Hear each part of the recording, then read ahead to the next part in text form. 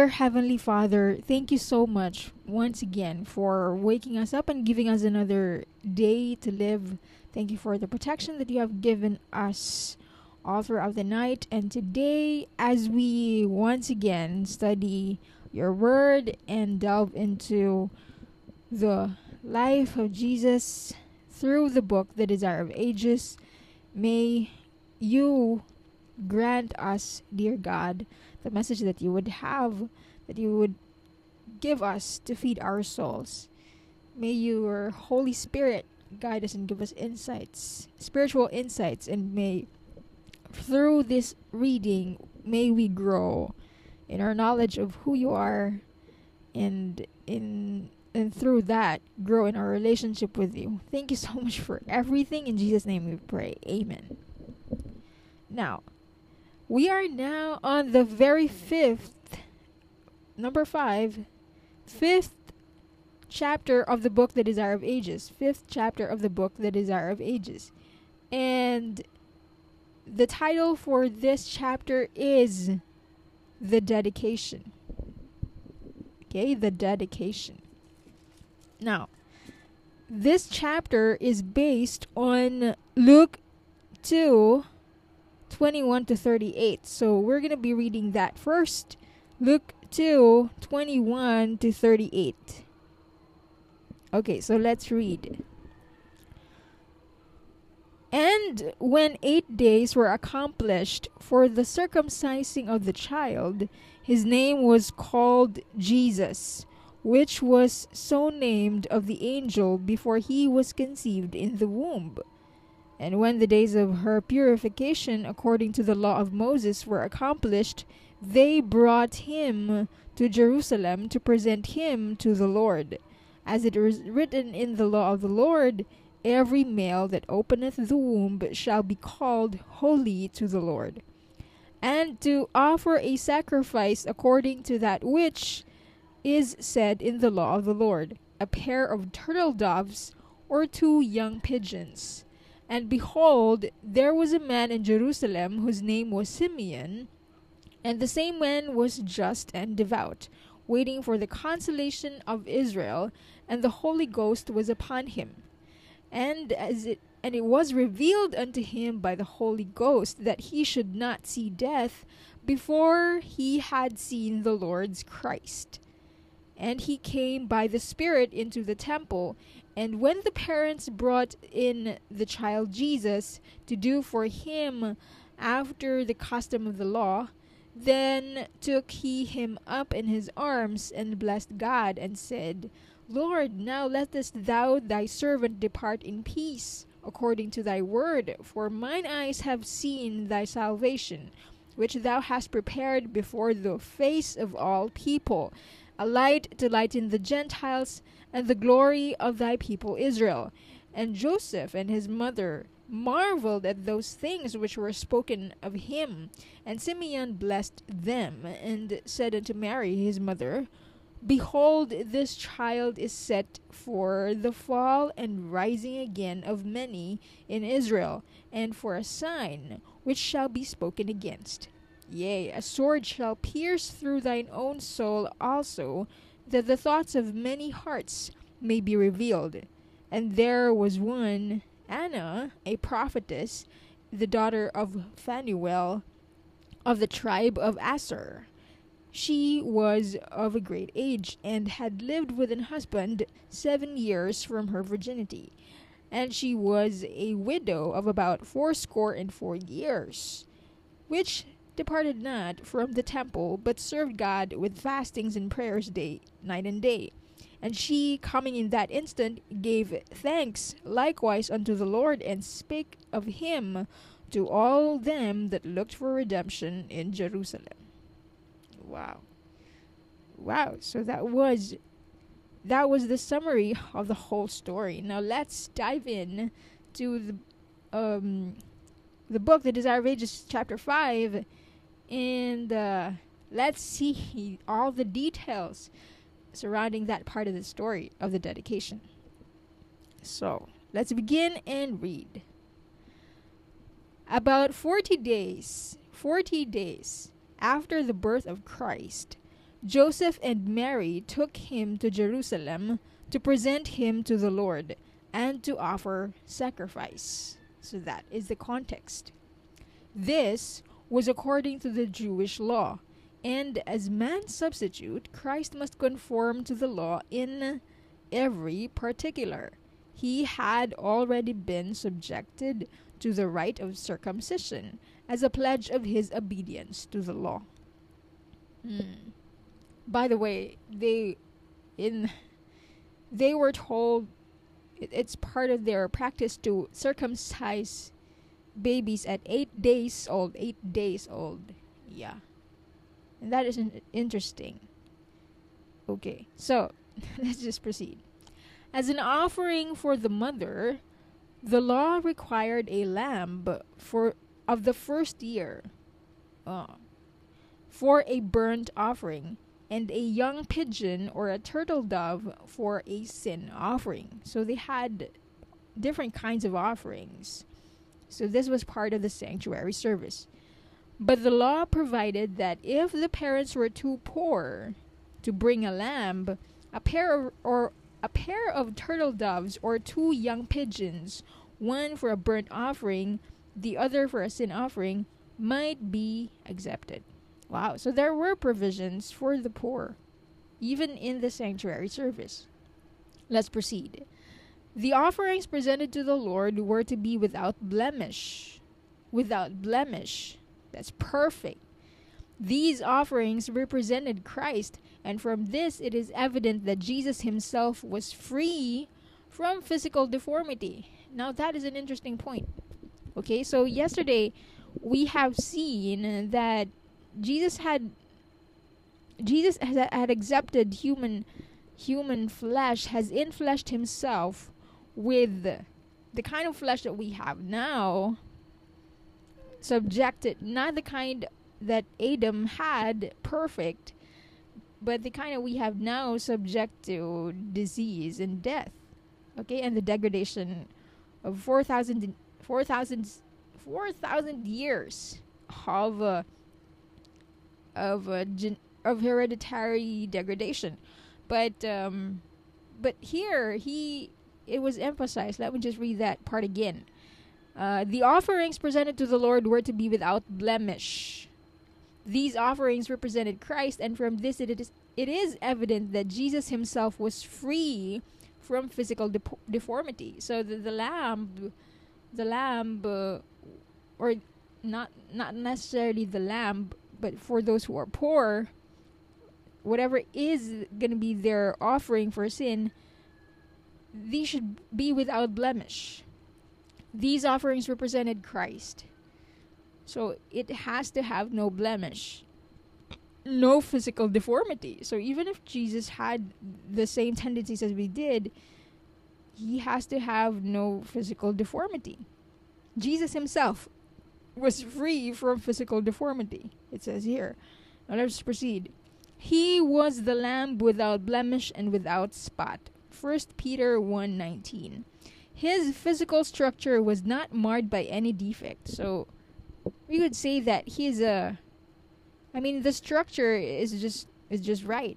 Okay? Healthy, if you will. His physical structure was not marred by any defect. His body was strong and healthy. So there you have it. Jesus' body was strong and healthy, and throughout his lifetime, he lived in conformity to nature's laws. Now, that is very interesting. So even if Jesus looked ordinary as a root out of a dry ground, it doesn't have like any super duper attractions to him. Even if that's the case, he has no physical deformity. His body was strong and healthy, and throughout his lifetime, he lived in conformity to nature's laws. He took care of his body. Physically as well as spiritually, he was an example of what God designed all humanity to be through obedience to his laws. Now, that is awesome. So, Jesus, the Son of God, really came down on earth to demonstrate what it is to be a human being, an ideal human being. So he is truly our example, not just in spiritual things, but in physical aspects as well. physically as well as spiritually, Jesus was an example of what God designed all humanity to be through obedience to his laws. Okay, let's proceed. The dedication of the firstborn had its origin in the earliest times. God had promised to give the firstborn of heaven to save the sinner. This gift was to be acknowledged in every household by the consecration of the firstborn son. He was to be devoted to the priesthood as a representative of Christ among men. So that is the backstory. Because God had promised that there will be a deliverer, heaven's firstborn, and that's why he also taught the Jewish nation to remember that, for Israel to remember that. And so every firstborn child was to be dedicated to nail that promise that the firstborn of heaven is going to come and be their savior. Now let's proceed.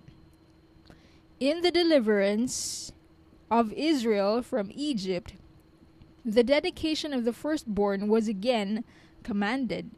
While the children of Israel were in bondage to the Egyptians, the Lord directed Moses to go to Pharaoh, king of Egypt, and say, "Thus saith the Lord, Israel is my son, even my firstborn. And I say unto thee, let my son go, that he may serve me. And if thou refuse to let him go, behold, I will slay thy son, even thy firstborn son." I will. Wow. That's from Exodus chapter 4, verses 22 and 23. Moses delivered his message, but the proud king's answer was, "Who is the Lord that I should obey his voice to let Israel go? I know not the Lord, neither will I let Israel go." Exodus chapter 5, verse 2. The Lord worked for his people by signs and wonders, sending terrible judgments upon Pharaoh. At length, the destroying angel was bidden to slay the firstborn of man and beast, or animals, among the Egyptians. That the Israelites might be spared, they were directed to place upon their doorposts the blood of a slain lamb. Every house was to be marked, that when the angel came on his mission of death, he might pass over the homes of the Israelites. So that was the story back then. You need to understand that the Israelites were held captive. Not captive. Okay, so if you read Exodus, if you read Genesis and Exodus, the last parts of Genesis will give you the backstory of how the children of Israel came to the land of Egypt. There was a famine in their land, and they came to the land of Egypt, and they sojourned there for many years. And but there had to be a time when they had to go out and come out of Egypt, and yeah. But Pharaoh would not let God's people go. Okay, so that was the story, and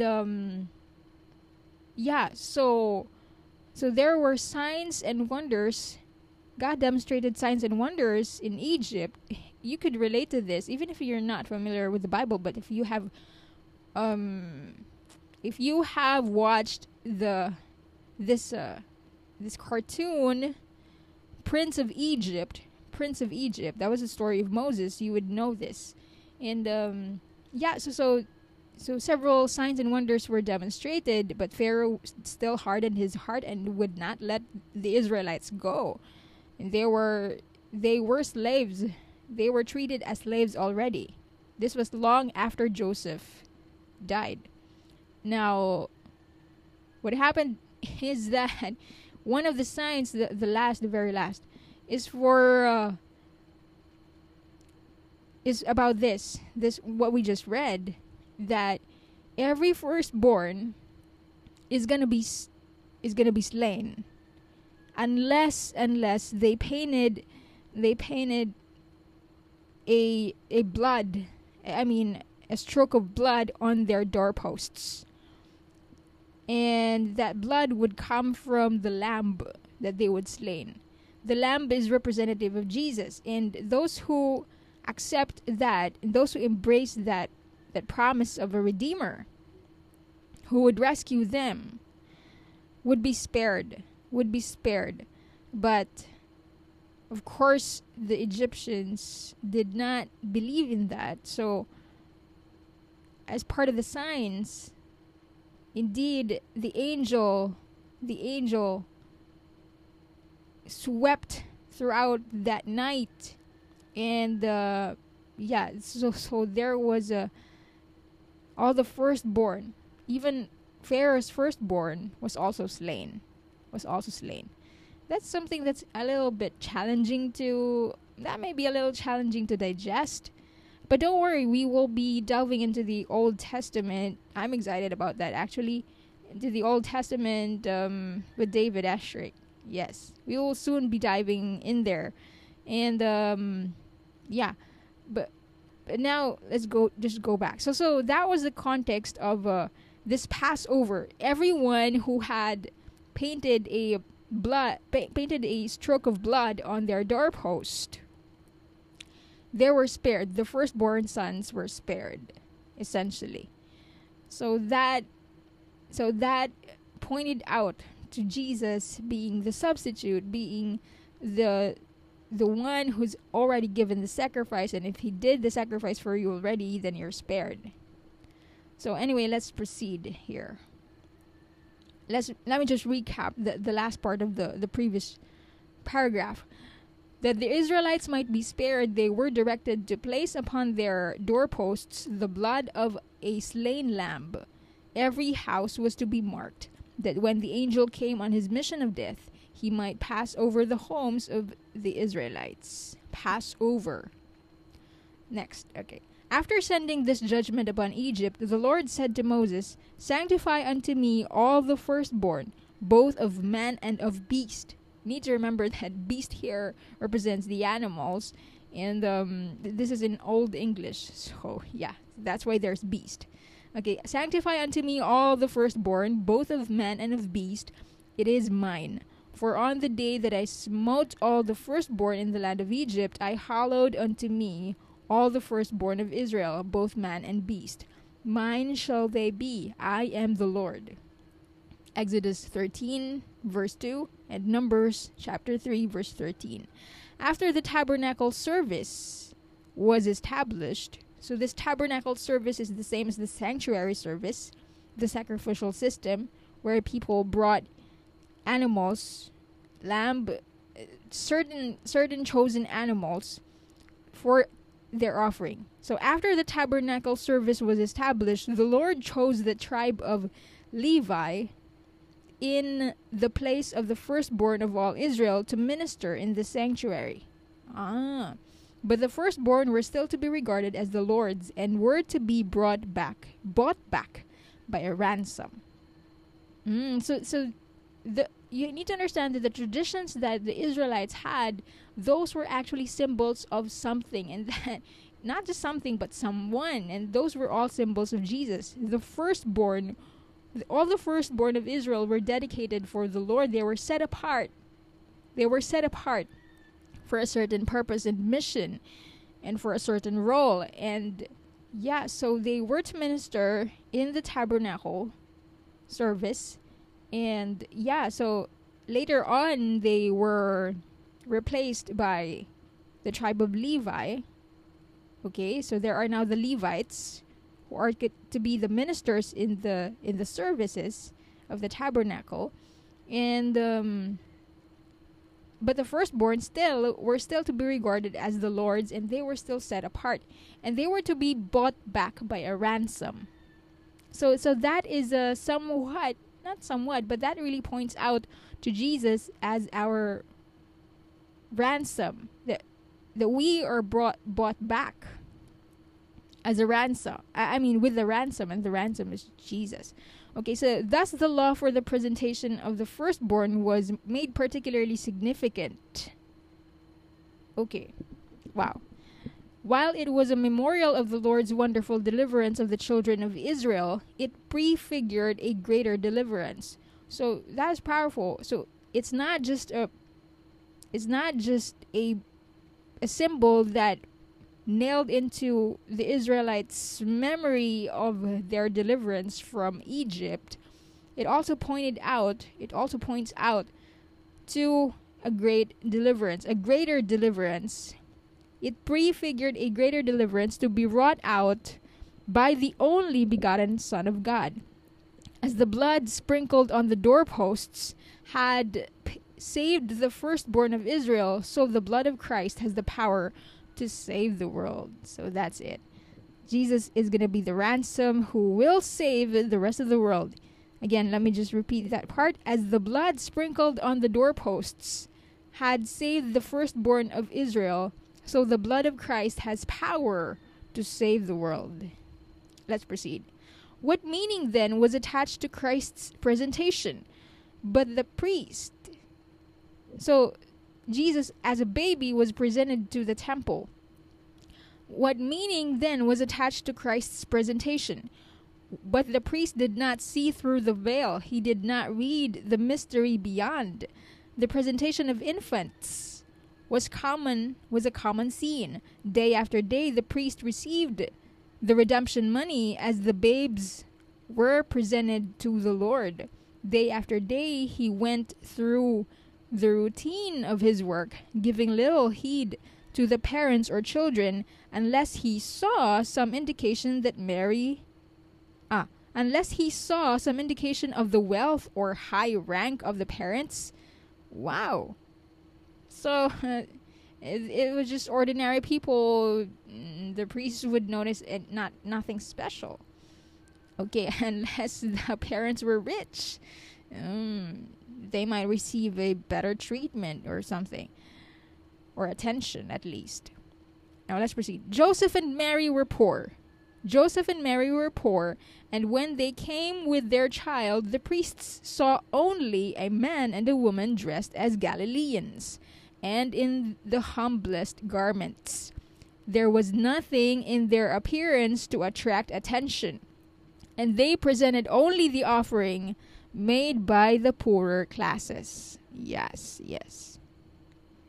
Okay, there was nothing in their appearance to attract attention. They did not stand out, and they just presented the offering made by the poorer classes. Okay. The priest went through the ceremony of his official work. He took the child in his arms and held it up before the altar. After handing it back to its mother, he inscribed the name Jesus on the roll of the firstborn. Little did he think, as the babe lay in his arms, that it was the majesty of heaven. Wow, just come to think of that. That was actually the majesty of heaven clothed in human flesh. He did not know. Okay. Little did he think, as the babe lay in his arms, that it was the majesty of heaven. The King of Glory, the priest did not think that this babe was the one of whom Moses had written, "A prophet shall the Lord your God raise up unto you of your brethren like unto me. Him shall ye hear in all things, whatsoever he shall say unto you." Acts 3:22. He did not think that this babe was he whose glory Moses had asked to see. But the one greater than Moses lay in the priest's arms. And when he enrolled the child's name, he was enrolling the name of one who was the foundation of the whole Jewish economy. Indeed, everything, all the traditions and all the rites, all the types and symbols used in the Jewish way of life, in the Jewish economy, that pointed out to Jesus. But the priest did not know. He did not realize that. It was just ordinary. It was just an ordinary baby. The name Jesus was to be its death warrant. The death warrant of the Jewish economy. For the system of sacrifices and offerings was waxing old. The type had almost reached the antitype, and the shadow its substance. So you need to understand that the type and the antitype. The type is the symbol, and the antitype is the the object or the thing that the symbol represented. So if the lamb was the type, then Jesus is the antitype. Okay? If the lamb was the type, then Jesus is the antitype. The type is a symbol that pointed out to the antitype. The lamb pointed out to Jesus. The lamb was representative of Jesus. Okay. So the system of sacrifices and offerings was waxing old, and the type had almost reached its antitype, the shadow, its substance. The shadow and the substance. You will hear that very often from now on, I think. So the shadow, what do you see when you stand and the sun is positioned in a way that you will be casting a shadow? Okay, that you will be casting a shadow. The shadow is not you, but it represents you. You are the substance. Okay, you are the substance. The shadow is only representing you, but that's not you. You are the substance. So the shadow is going to meet its substance very soon. The shadow is the sacrifice, the animal sacrifices, and the substance is Jesus himself, the ultimate sacrifice. Now let's proceed. The Shekinah, the glory. The Shekinah, it's very the light of the glory of God. The Shekinah had departed from the sanctuary, but in the child of Bethlehem was veiled, the glory before which angels bow. This unconscious babe or baby was the promised seed, to whom the first altar at the gate of Eden pointed. This was Shiloh, the peace giver. It was he who declared himself to Moses as the I am. Remember that encounter of Moses with the burning bush? Okay? Remember the voice that said, I am that I am. That was actually Christ, the Son of God. And this was he who declared himself to Moses as the I am. It was he, this baby right here, held by the priest, dedication. In dedication, when he was dedicated, the priest did not realize that this was he. This was the I am. It was he who, in the pillar of cloud and of the fire, had been the guide of Israel. This was he whom seers and had long foretold. Seers are the prophets. The prophets. Seers. They are S-E-E-R-S. Seers. They are the prophets. They could see. They could see visions. That's why they're called seers. Now this was he. This baby was he whom seers had long foretold. He was the desire of all nations. Okay, so that by the way is where the title of the book, The Desire of Ages, comes from. He was the desire of all nations. This baby was the desire of all nations, the root and the offspring of David. Now that's a really interesting description, right? Because Jesus, the Christ, the Son of God, is the root of David, but he's also an offspring of David. Because he was born under the lineage of David. The root and the offspring of David, and the bright and morning star. This was that baby. The name of that helpless little babe inscribed in the roll of Israel, declaring him our brother. Oh yes. Right? When he was dedicated, he was also essentially being registered. If you will, it's like having a birth certificate for him. Right? So he's in that process, he's essentially being declared as our brother, as one with us, as a human being. This was he who was the hope of fallen humanity. Let me just read that again. The name of that helpless little babe, inscribed in the roll of Israel, declaring him our brother, was the hope of fallen humanity. Wow. The child for whom the redemption money had been paid was he who was to pay the ransom for the sins of the whole world. Absolutely fascinating, right? Again, the child for whom the redemption money had been paid was he who was to pay the ransom for the sins of the whole world. He was the true high priest over the house of God, the head of an unchangeable priesthood, the intercessor at the right hand of the Majesty on high. Hebrews 10:21, chapter 7 verse 24, and chapter 1 verse 3. Wow. Spiritual things are spiritually discerned. Now that is a really good point. Spiritual things are spiritually discerned. In the temple, the Son of God was dedicated to the work he had come to do. The priest looked upon him as he would upon any other child, because he looked ordinary.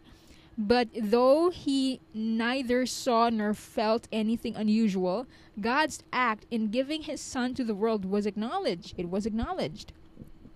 This occasion did not pass without some recognition of Christ. There was a man in Jerusalem whose name was Simeon, and the same man was just and devout, waiting for the consolation of Israel, and the Holy Ghost was upon him, and it was revealed unto him by the Holy Ghost that he should not see death before he had seen the Lord's Christ. That was what we've read. As Simeon enters the temple, he sees a family presenting their firstborn son before the priest. Their appearance bespeaks poverty. But Simeon understands the warnings of the Spirit, and he is deeply impressed that the infant being presented to the Lord is the consolation of Israel, the one he has longed to see.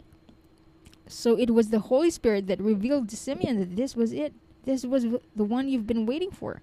To the astonished priest, Simeon appears like a man enraptured. The child has been returned to Mary, and he, Simeon, takes it in his arms and presents it to God, while a joy that he has never before felt, enters his soul. As he lifts the infant Savior toward heaven, he says, Lord, now lettest thou thy servant depart in peace, according to thy word. For mine eyes have seen thy salvation, which thou hast prepared before the face of all people, a light to lighten the Gentiles, and the glory of thy people Israel. Wow. The spirit of prophecy was upon this man of God. And while Joseph and Mary stood by, wondering at his words, he blessed them and said unto Mary, Behold, this child is set for the fall and rising again of many in Israel, and for a sign which shall be spoken against. Yea, a sword shall pierce through thy own soul also, that the thoughts of many hearts may be revealed. So that was what Simeon said. Anna, also a prophetess, came in and confirmed Simeon's testimony concerning Christ. As Simeon spoke, her face lighted up with the glory of God, and she poured out her heartfelt thanks that she had been permitted to behold Christ the Lord. Wow, so this is also very interesting because it was not just it was revealed to two people, to Anna and to Simeon, that this was the baby, this was the promised deliverer. And it's interesting that it wasn't just revealed to a guy. There was a guy, but there was also a woman, Anna. Okay, just kind of think of that. Okay, so yes, so Anna, she poured out her heartfelt thanks that she had been permitted to behold Christ the Lord. God regards women. Okay, let's proceed. These humble worshippers, Simeon and Anna, had not studied the prophecies in vain. Again, these humble worshippers had not studied the prophecies in vain. But those who held positions as rulers and priests in Israel, though they too had before them the precious utterances of prophecy, these were not walking in the way of the Lord, and their eyes were not open to behold the light of life. So in contrast, many priests and rulers and authorities in the Jewish nation in that day, they were not walking in the way of the Lord. Wow, they were not walking in the way of the Lord, so it wasn't revealed to them that this baby was the promised deliverer, but for the two people, Simeon and Anna, who were faithfully looking forward to the quote-unquote consolation of Israel, the one who will save everyone, the Redeemer, they were permitted to behold, wow, and to realize that this was it. This was the promised Redeemer. Now let's proceed. So it is still. Events upon which the attention of all heaven is centered are undiscerned, their very occurrence unnoticed by religious leaders and worshippers in the house of God. Men acknowledge Christ in history while they turn away from the living Christ. Ooh, that was deep. Men or people acknowledge Christ in history while they turn away from the living Christ. Christ in his word, calling to self-sacrifice in the poor and suffering who plead for relief, in the righteous cause that involves poverty and toil and reproach, is no more readily received today than he was 1800 years ago. Wow. What was that again? Christ in his word is calling to self-sacrifice. And he is also representing the poor and the suffering today who plead for relief. He is also representing the righteous cause that involves poverty and toil and reproach. And these are not readily received today as much as he, Christ, wasn't readily received 1800 years ago. I remember that how we treat the least of these, my brethren, that's how we treat Christ. Wow. That just made me ponder. For I was thirsty, and you gave me drink. For I was hungry, and you gave me food. I had no clothing. I was naked, and you clothed me. And Christ says that how we treat these unclothed, these naked and thirsting and hungering people, how we treat them is how we treat him. Yeah. That is really ponderful. Let's proceed. Mary pondered the broad and far-reaching prophecy of Simeon. As she looked upon the child in her arms and recalled the words spoken by the shepherds of Bethlehem, she was full of grateful joy and bright hope. Simeon's words called to her mind the prophetic utterances of Isaiah. There shall come forth a rod out of the stem of Jesse, and a branch shall grow out of his roots. And the Spirit of the Lord shall rest upon him, the Spirit of wisdom and understanding, the Spirit of counsel and might, the Spirit of knowledge and of the fear of the Lord. And righteousness shall be the girdle of his loins, and faithfulness the girdle of his reins. The people that walked in darkness have seen a great light, that they that dwell in the land of the shadow of death, upon them hath the light shined. For unto us a child is born, unto us a son is given, and the government shall be upon his shoulder, and his name shall be called Wonderful, Counselor, the Mighty God, the Everlasting Father, the Prince of Peace. Isaiah chapter 11, verses 1 to 5, and chapter 9, verses 2 to 6. Yet Mary did not understand Christ's mission. Wow, that is an interesting point. Mary did not understand the mission of Christ. Even Mary did not realize the mission of Christ. So she may also have a different expectation about the nature of Christ's mission. Okay. Mary did not understand Christ's mission. Simeon had prophesied of him as a light to lighten the Gentiles, as well as a glory to Israel.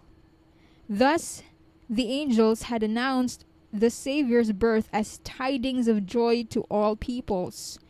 God was seeking to correct the narrow Jewish conception of the Messiah's work. He desired men to behold him not merely as the deliverer of Israel, but as the redeemer of the world. So Jesus did not just come as someone who would deliver Israel from the oppression of the Roman power, but to redeem the whole world, to redeem everyone. But many years must pass before even the mother of Jesus would understand his mission. Wow, so even Mary needed to reconcile it within her mind. She needed to gradually understand the mission, the real nature of Christ's mission. Okay. Mary looked forward to the Messiah's reign on David's throne. So that was the context. So this was the expectation of Mary. Mary was expecting, she looked forward to the Messiah's reign on David's throne, but she saw not the baptism of suffering by which it must be won. She did not realize that Jesus had to suffer. Okay? Through Simeon, it is revealed that the Messiah is to have no unobstructed passage through the world. In the words to Mary, quote unquote, a sword shall pierce through thine own soul also, quote, end quote. God in his tender mercy gives to the mother of Jesus an intimation of the anguish that already for his sake she had begun to bear. So God revealed it to Mary through Simeon that Jesus is actually going to suffer, and that is going to pierce your heart too. God really cares for Mary, and God is preparing her heart to anticipate that, so that when it comes, it won't be so devastating. It still will be devastating as a mother to see your son rejected and then sacrificed to death on the cross. Right? But God, in his mercy and his care for Mary, gave that dropped that hint through Simeon that actually Jesus is gonna die. This is part of the nature of his mission on earth right now. Okay, so let's proceed. Behold, Simeon had said, this child is set for the fall and rising again of many in Israel, and for a sign which shall be spoken against. They must fall who would rise again. Wow, that is a good point. Those people who needed to rise again would fall first. They need to fall first. We must fall upon the rock and be broken. Now, this is a beautiful statement. Again, they must fall who would rise again. We must fall upon the rock and be broken before we can be uplifted in Christ. Self must be dethroned. Pride must be humbled if we would know the glory of the spiritual kingdom. The Jews would not accept the honor that is reached through humiliation. Therefore, they would not receive their Redeemer. He was a sign that was spoken against. I see. So Christ is to be the sign which shall be spoken against, because the Jews could not accept that they had to go through. The Jews would not accept the honor that is reached through humiliation. Okay, let's proceed. That the thoughts of many hearts may be revealed, quote unquote. Okay, so now Ellen White expounds on that. In the light of the Savior's life, the hearts of all, even from the Creator to the Prince of Darkness, are revealed. Wow. Again, in the light of the Savior's life, the hearts of all, everyone, starting from the Creator to the Prince of Darkness, Satan, are revealed. Satan has represented God as selfish and oppressive. Now, this is a really important point. Satan has represented God as selfish and oppressive, and as claiming all and giving nothing. So this is how Satan, again, let me just repeat that. This is how Satan represents God and how he projects God. Okay? Satan has represented God as selfish and oppressive, as claiming all and giving nothing, as requiring the service of his creatures for his own glory, and making no sacrifice for their good. Wow. But the gift of Christ reveals the Father's heart. Wow, I love that. I love that so much. It testifies that the thoughts of God toward us are thoughts of peace and not of evil. Jeremiah 29:11. It declares that while God's hatred of sin is as strong as death, his love for the sinner is stronger than death. It declares that while God's hatred of sin is as strong as death, his love for the sinner is stronger than death. Wow. Isn't that powerful? Okay. Let me just glory in that for a while. God's love, God hates sin so much. It's the opposite of himself. It's the opposite. Sin is anti-love. Okay? Sin is selfishness, and God doesn't like that. But his love for the sinner is stronger than death. Having undertaken our redemption, he will spare nothing, however dear, which is necessary to the completion of his work. No truth essential to our salvation is withheld. No miracle of mercy is neglected. No divine agency is left unemployed. Favor is heaped upon favor, gift upon gift. The whole treasury of heaven is open to those he seeks to save. Oh. Having collected the riches of the universe and laid open the resources of infinite power, he gives them all into the hands of Christ and says, all these are for man. Use these gifts to convince him that there is no love greater than mine in earth or heaven. His greatest happiness will be found in loving me. I love this paragraph. That is amazing. That is amazing. God has not withheld. No, God did not withhold anything that's for the salvation of humanity. He just poured out all gifts just to save humanity. Wow. Let's proceed. At the cross of Calvary, ooh, this was the quote I was looking for. Pardon me for my excitement. Oh, it's here. It says, at the cross of Calvary, love and selfishness stood face to face. I love this so much. Okay. Again, at the cross of Calvary, love and selfishness, which is essentially anti-love, which is essentially sin. Love and selfishness stood face to face. Here was their crowning manifestation. Christ had lived only to comfort and bless, and in putting him to death, Satan manifested the malignity of his hatred against God. Whoa. Satan, made it evident that the real purpose of his rebellion was to dethrone God and to destroy him through whom the love of God was shown. Oh, awesome. Did you see that? Okay? So Satan was just his marketing tactic was that, okay, you know what? God is like this. He's a tyrant. He just wants homage to himself. He's actually selfish and oppressive. He's just claiming all. He doesn't give anything. That was what Satan said. Okay? That's his merchandise. That's how he marketed himself. He was destroying the image of God among the angels and among people. Okay?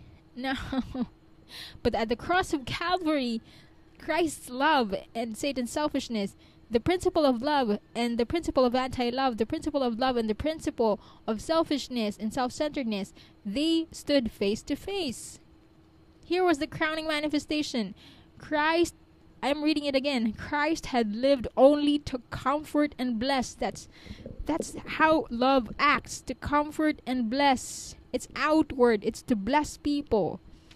In putting him to death, in putting Christ to death, Satan has manifested the malignity of his hatred against God.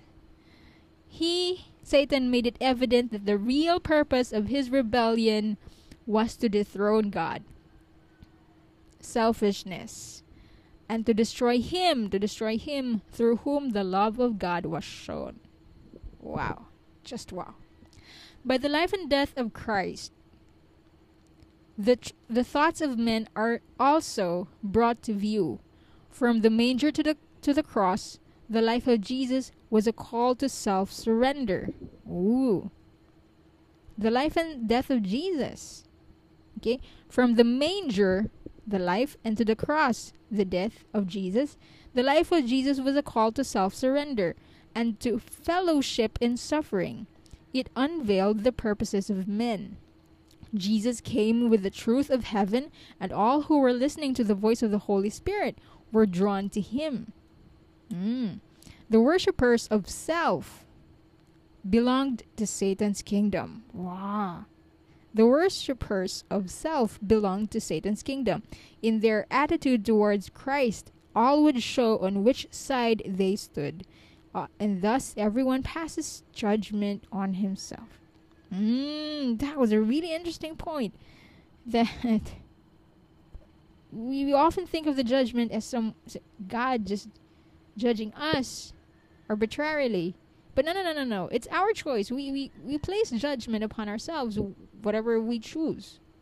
It's ourselves, our own choices. Absolutely. The worshippers of self belonged to Satan's kingdom. In their attitude towards Christ, everyone would show on which side they stood. And thus everyone passes judgment on himself. Let's proceed. In the day of final judgment, every lost soul will understand the nature of his own rejection of truth. The cross will be presented, and its real bearing will be seen by every mind that has been blinded by transgression.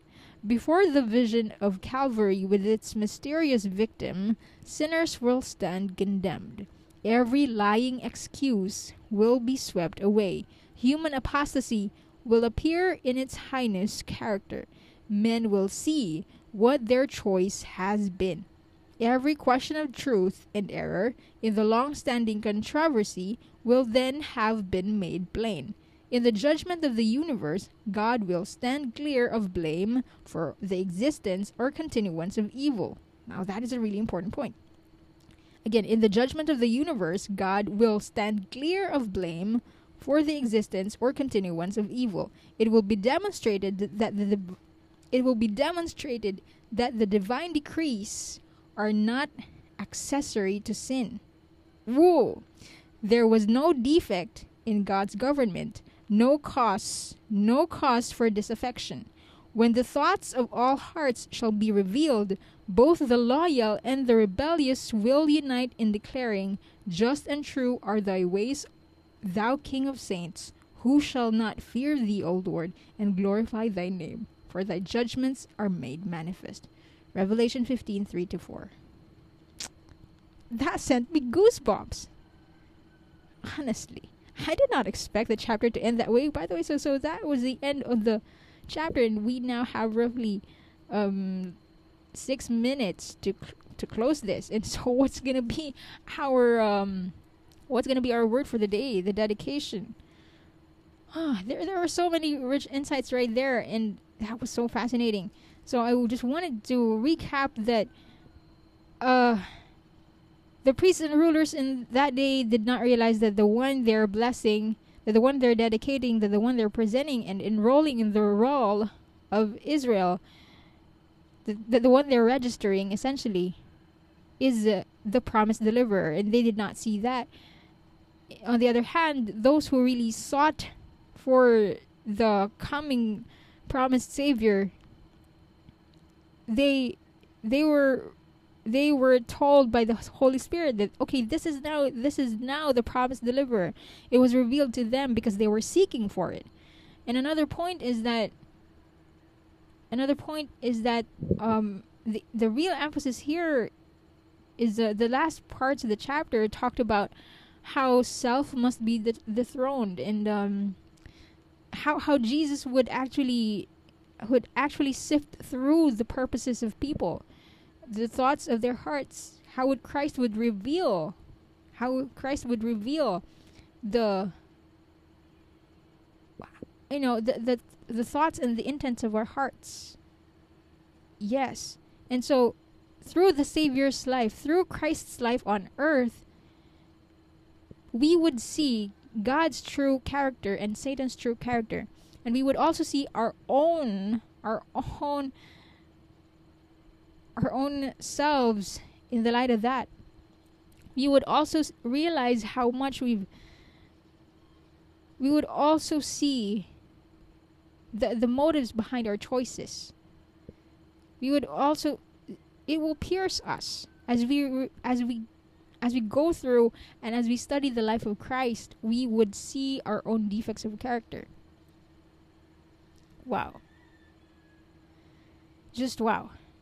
Okay, and in the context of the great controversy, I really love that emphasis right there, because while we're now zooming in to the very events that happened in the chronological events that happened in the life of Christ as a baby, after what happened after his birth, we are being brought back to the biggest picture here, that when this child would grow at the cross, finally, it will be demonstrated that Christ was there, that God's way is just to bless and comfort and give. And Satan, on the other hand, his purpose all along had been to take the throne of God. Yeah, love and selfishness stood face to face at the cross of Calvary. And by Jesus' life and death, again, our thoughts will be revealed to us. Jesus' life was a life of self-surrender. Every mind that had been blinded by transgression will see the truth. At the end of the day, at the final judgment, it will be revealed that God's government had no defect at all. There will be no excuses anymore. There will be no excuses anymore. So what's the word? I don't know the word yet. And if you're, of course, when you are listening to this, you already know the word, because that's going to be my title. Yeah. So what's the one thing that I've gotten from here? Maybe the one thing that I've gotten from here is that, I mean, let me just think for a while. While you think too, while listening to this.